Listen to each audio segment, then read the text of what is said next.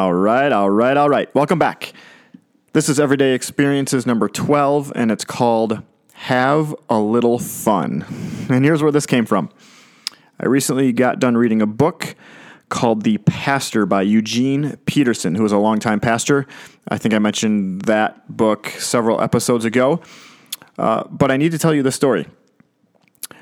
He pastored a church, Eugene Peterson did, in the Presbyterian denomination. It's the denomination that ordained him, that trusted him to start a church, that financially supported Eugene Peterson and this church for the first 3 years of this existence. They treated him really, really well.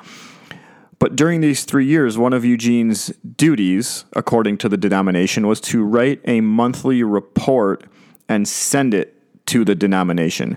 And so on this report, the first page was statistics, like how many home visits he had made that month and what the church attendance was each week for that month, and a financial report, how finances were going and what money was coming in, what money was going out.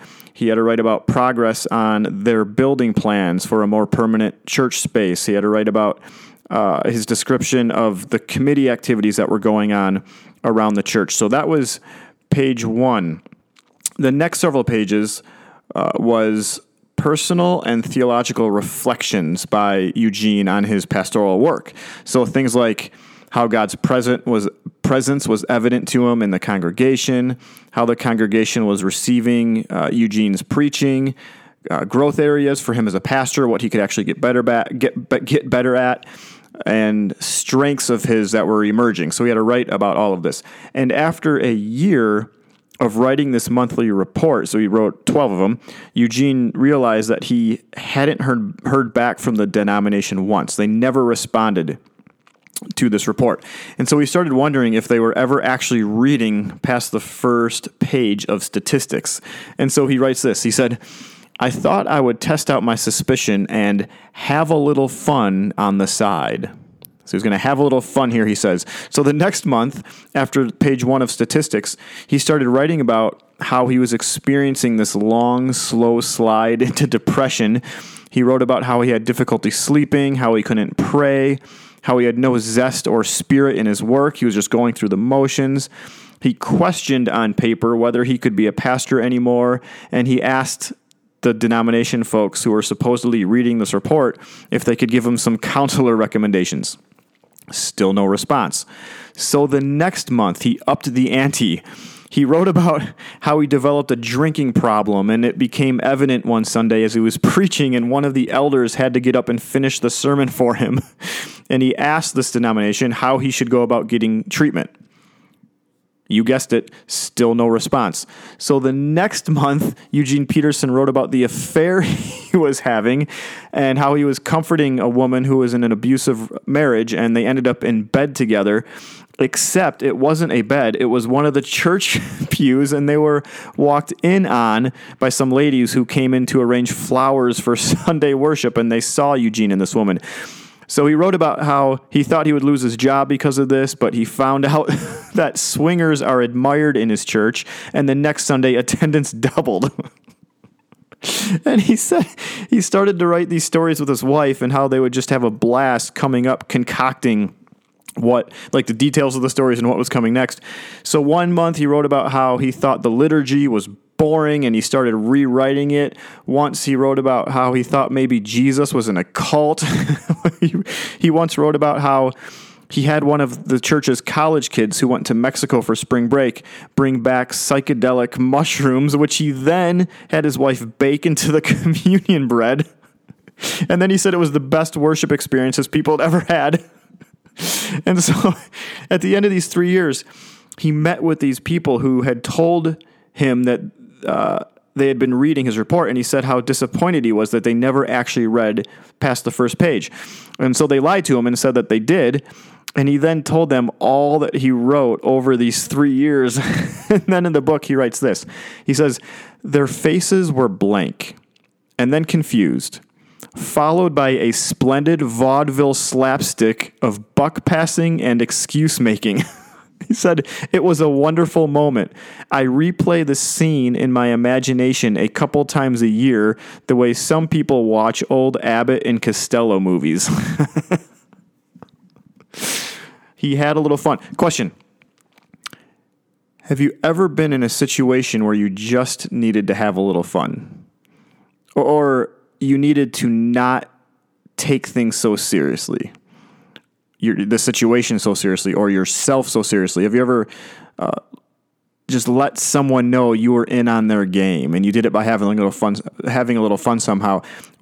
Have you ever been down and you just needed a laugh? By the way, Jesus was funny. Jesus had a little fun. We've mentioned this before, but Jesus had fun. There's this one, and I'll give you one example. There's a passage in Matthew 24, and Matthew 23. Jesus we know these as the 7 woes to the teachers of the law and the Pharisees. He's setting the religious leaders straight on some different things, 7 actually here to be exact. And the 4th one, starting in verse 23, in Matthew chapter 23, Jesus says this to them. He says, "Woe to you, teachers of the law and Pharisees, you hypocrites." And these were the religious leaders of the day.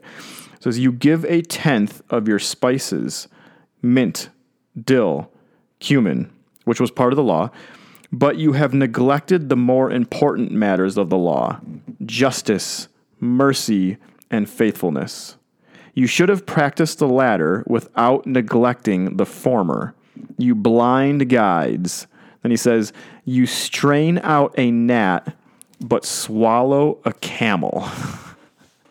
This last line, by the way, "You strain out a gnat, but swallow a camel." This is Jesus being funny. This is Jesus being sarcastic. He says, you follow the law by giving a tenth of your stuff. In this case, the mint, the spices, the dill, the cumin. He says, well done. That's good. That's in the law. You're supposed to do that. He says, but there's actually more important parts of the law. Things like justice and mercy and faithfulness. Things that actually love people. And he says, you stink at these. You're not very good at these.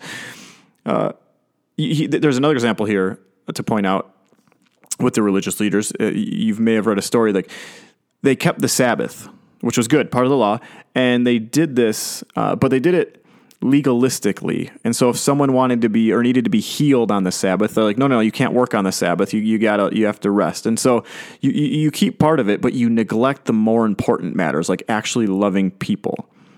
Jesus says, giving like your tenth of the spices, that still matters. So keep doing that. Don't neglect that. But do what actually matters more. You strain out a gnat, but you swallow a camel. By the way, gnats and camels, both unclean and probably unhealthy, both unclean to eat according to the law. So if you swallow a camel, you're just as unclean as if you would have swallowed the gnat that you strained out. But also he's saying, giving a tenth of your stuff here, that's the gnat. That's like the small thing. Good job, but that's the small thing. There's actually something that matters more. Things like justice, mercy, faithfulness, loving people where they are. That's the camel. You strain out the gnat, make sure you don't eat that, but you swallow the camel. Question for you all. Have you ever swallowed a camel? No. No.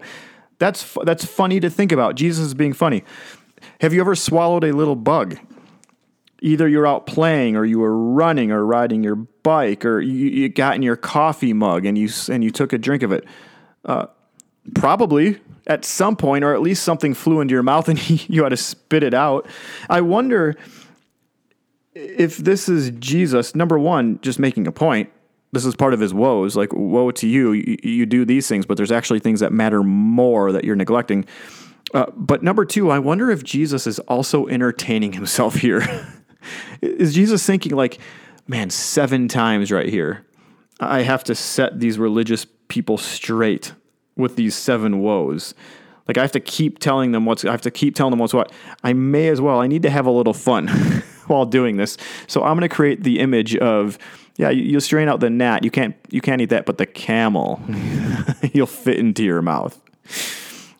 Jesus is funny. I could give you several other examples, but no time for that right now. Here is what there is time for. The question for you is, where do you need to have a little fun today? Where do you need to laugh? Is it a tough time at home right now?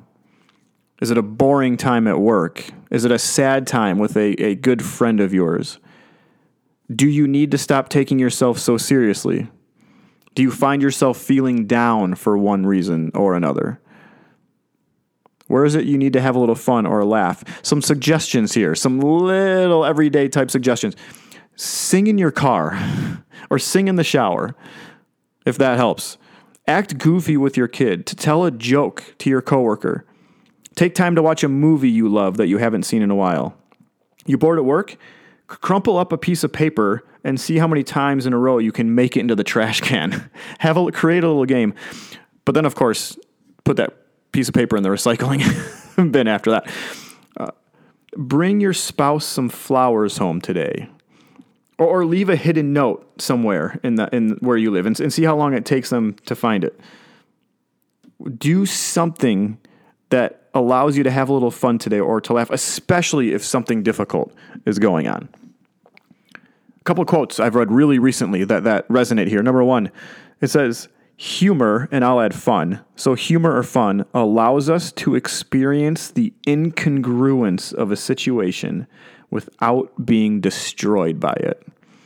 Humor or fun has this way of helping us not be destroyed by a situation. And then you get this from Stephen Colbert, who's brilliant. He says, you can't laugh and be afraid at the same time. If you're laughing, you're not afraid. And then he goes on to say, the best way to approach something very difficult is with joy. Doing something joyfully doesn't make it any easier, but it makes it better. It also makes it communal. When you work in fear and distress, you often feel alone. But jokes, laughter, humor, joy, whatever you want to call it, connects people. And then he says, as I said earlier, what do we want to be? Not alone.